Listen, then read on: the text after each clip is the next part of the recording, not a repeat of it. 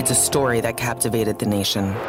2 brothers and their sister are on the run from authorities tonight. 3 close-knit siblings, known as the Dougherty gang, go on a 15-state crime spree, evading police for 8 days. Police say the trio have a stockpile of weapons. Dylan, Ryan, and Lee Grace had nothing left to lose.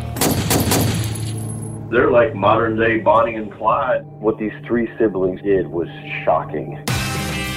This armed and dangerous family of fugitives are accused of shooting at a police officer in Zephyr Hills and then robbing a bank in Georgia. It all ended with a high-stakes shootout with police. These are 3 violent fugitives that are willing to shoot at law enforcement. All of a sudden, I'm shot. I'm rolling around like an animal. Now, for the very first time, exclusive interviews with the Doughertys from behind bars. This call is from a federal prison. My sister's a crazy one. I was working at 2 different strip clubs doing a very large amount of drugs. My brother's the muscle. The last time I spoke to my dad, he told me, look out for your little brother. Something I really took to heart. The youngest is the brains. How far would you run for your freedom? I'd rather just die in the street because I really don't want to go to prison for the rest of my life.